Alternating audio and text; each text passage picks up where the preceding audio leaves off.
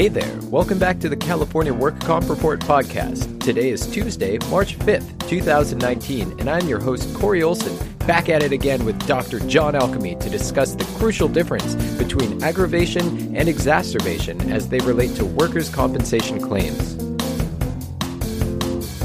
And today we are talking about exacerbation versus aggravation and how that ties into work restrictions and functional limitation. John, I was reading a little bit into aggravation and exacerbation and what the difference is between the two as it's defined. Actually, the question is, where are those defined? Yeah, those terms are actually legal definitions. They're not really impairment definitions per se. Although the AMA guides, 5th edition does talk about things such as exacerbation and aggravation.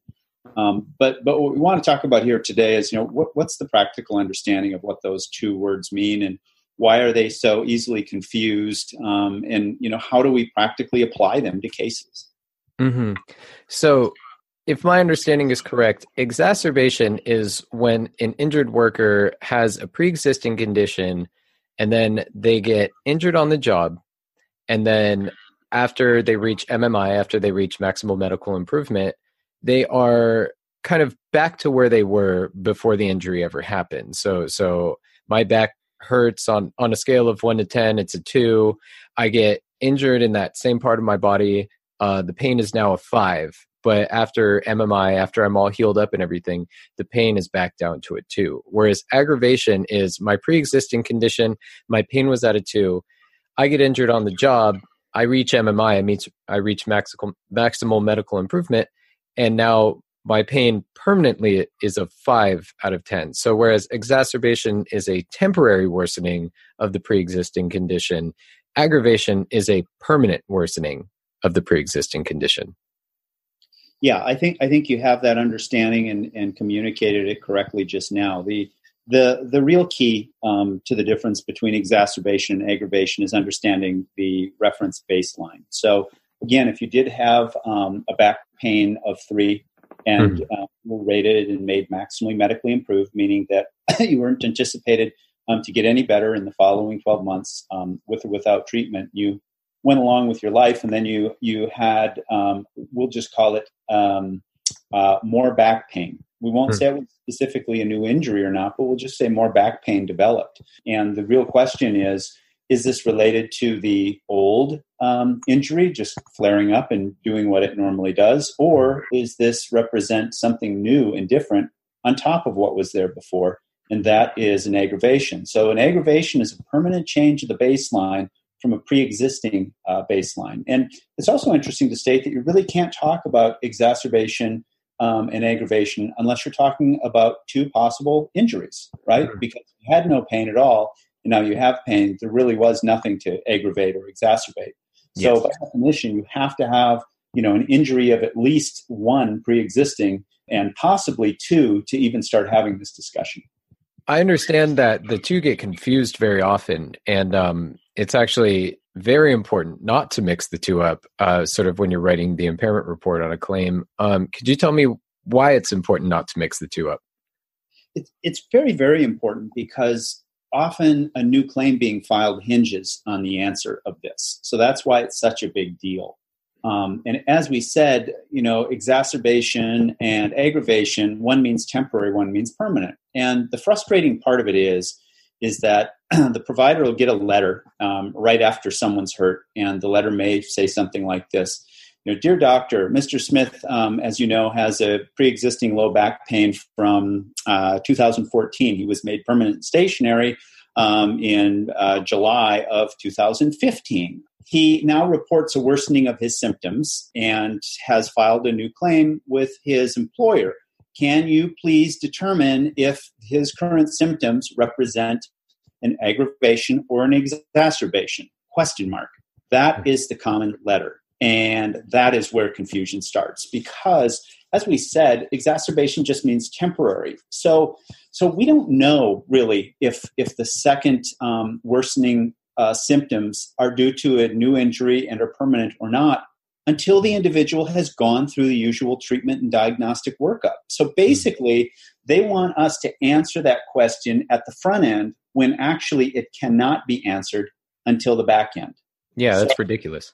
Yeah, it's just not practical. So, what I typically say in response to this is that, Mr. Smith is now presented with symptoms that are above his pre-existing baseline, all right? And then I say, I'm unable to determine if his present symptoms at this point in treatment and diagnostic testing represent a permanent or temporary worsening of the condition, and then I can say, it is up to the insurance carrier to determine if this individual should presently be treated under a new date of injury or treatment should be attempted under the old date of injury, at which time treatment is complete. I can then answer your question.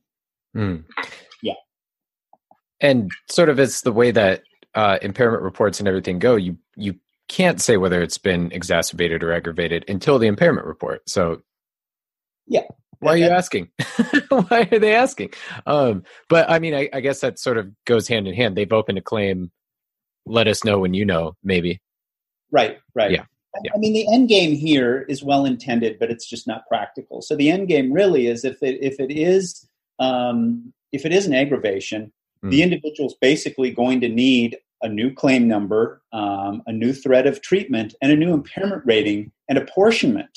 Okay, at the end of the treatment when that condition is determined to be aggravated and not getting any better. And this kind of goes back to some of the foundational things we talk about. Whoever is listening to this podcast, do not ever allow a case to be closed as discharge is cured with a PR2, because this is the exact problem that you will face when you close cases incorrectly and an impairment rating is not done accurately and completely. You have no way of knowing what the baseline impairment is of the claim, okay? And that's sort of take-home number 2 today from this podcast. So if you're listening out there, whoever you are, do not accept cases being closed as discharge is cured without an impairment rating. Just a word to the wise. Based off of everything that we've talked about, I didn't even know that claims could be closed without impairment. So that's new to me.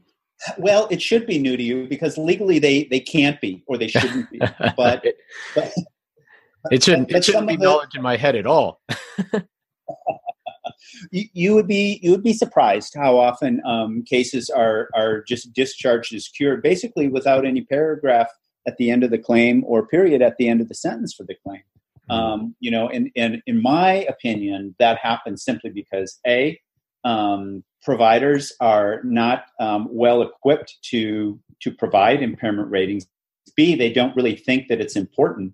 And C, the other stakeholders may be motivated to accept a 0% with no residuals, for whatever reasons. However, that is not the way that the system is intended to work. And when cases are closed without an impairment rating, basically the stakeholders have no idea of what the baseline is, what apportionment would be for the next claim. And all it really does is it invites litigation, and rightfully so, for the next time the injured worker gets hurt. So there's so many reasons why impairment ratings need to be done like the law says they need to be done. And for those of you who think that cases can be closed as discharged as cured, you cannot define a 0% impairment without doing an impairment exam. Okay, you cannot give an impairment value when no impairment exam has taken place. So let's call that lesson number 2 here. Absolutely. So what would sort of be your protocol, John, in terms of somebody comes in, the physician is called by the insurance saying, we've noticed they had a pre-existing condition, et cetera, et cetera. Essentially, you're anticipating there's going to be an exacerbation versus aggravation sort of dichotomy here in the claim. What do you recommend to the other physicians how they should follow through with this particular claim? Yeah, so it's actually not that difficult, but unless you have a game plan and some architecture in place, it's very confusing where to start. I always like to start, and as the founder of RateFast in the RateFast platform, when someone comes in and they have a new injury with a pre-existing condition, okay, the first thing we want to know is, what are your pain values today? What's your pain frequency today? And what's your ADL inventory today? Okay, so that's business item number one. And business item number two is, before you had this either exacerbation or aggravation, what was your pain value, what was your frequency, and what was your ADL? Because once you have those 2 points in time, it becomes very, very obvious as to A, how much they've gone above their baseline from pain in percentage. That's a very simple answer. And now the real question is, B, will they ever go back down to that pre-existing condition? So RateFast has a lot of intellectual property, and part of that is being able to understand impairment load of an individual. And part of determining that is the patient's pain frequency, pain level, and ADL function, in addition to some other things. But once you have those two, it's very easy to track and understand how much this has gone up. And furthermore, once they get treatment, how quickly they're returning to their baseline, if at all. So if you have the correct tools, it's like any other job. It's very simple and straightforward. But if you don't have the tools or don't understand how to use them, or that they even exist, you're going to be totally lost, and your opinions are going to be based subjectively and not objectively as they should be. Cross your T's and dot your I's. Yes, whenever possible. All right. So in closing, we can see that exacerbation, again, is when you have a pre-existing condition, and whether or not it is a sudden, abrupt work injury, or it is kind of a building, growing of pain over time, it's something that seems to be temporary over the course of a claim, versus aggravation, which is the pain has built onto a pre-existing condition. So those are the two things. We have seen that physicians should see a claim through at all times, but especially in the context of this particular conversation here, when an insurance adjuster has brought to the attention of a physician that they indeed have a pre-existing condition in the body part that is affected during the current claim. John, do you have any closing words about exacerbation and aggravation? Yes, I have a couple thoughts on that. So the first thing is, if a provider is to make a determination, first of all, if the baseline is shifted at all, you have to have a pre-existing and adequate impairment report. If you don't have that, you're pretty much guessing.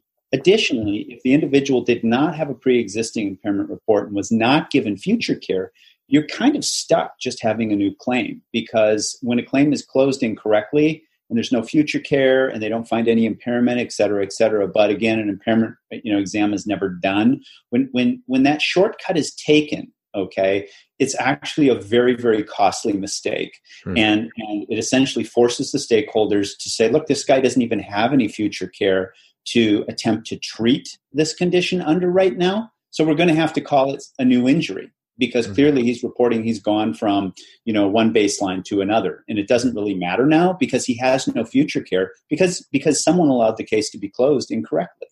So then you're stuck going forward with treatment under a new claim. Now, if you have the luxury of a treater and or an insurance adjuster that had the foresight and understanding to actually get an impairment report, then you can use these terms as they were intended. Okay. And so now you have some resources to treat under the old claim if you choose to do that. If he doesn't get better or she doesn't get better, then you can call it an aggravation, open a new claim. And the key to opening the new claim under an aggravation is that now a second impairment exam is done for new and further disability consideration. And so And so these things are foundational on one another. And when they're done correctly, you can use the system as the system was designed. So I can now say that, hey, he has, an aggravation. The aggravation, has worsened his condition 30%. And here's his impairment. Here's his new impairment report. And here's the future care, that he's going to need, to do. And then you can assign the responsibility of future care to the stakeholders appropriately. Maybe the person has a new insurance carrier. Maybe the person has a new employer, And in California, employers only pay for what they caused. So again, if you lose the paper trail and you shortcut on the discharges, you're just creating a huge mess for the stakeholders, the doctors, the insurance company, and of course, the injured worker. Great. Thank you so much, John. If you would like to know more about how you can avoid mixing up aggravation and exacerbation, slide on over to our blog at blog.rate-fast.com. And if you work in a work comp clinic, give Rate Fast a spin at rate-fast.com.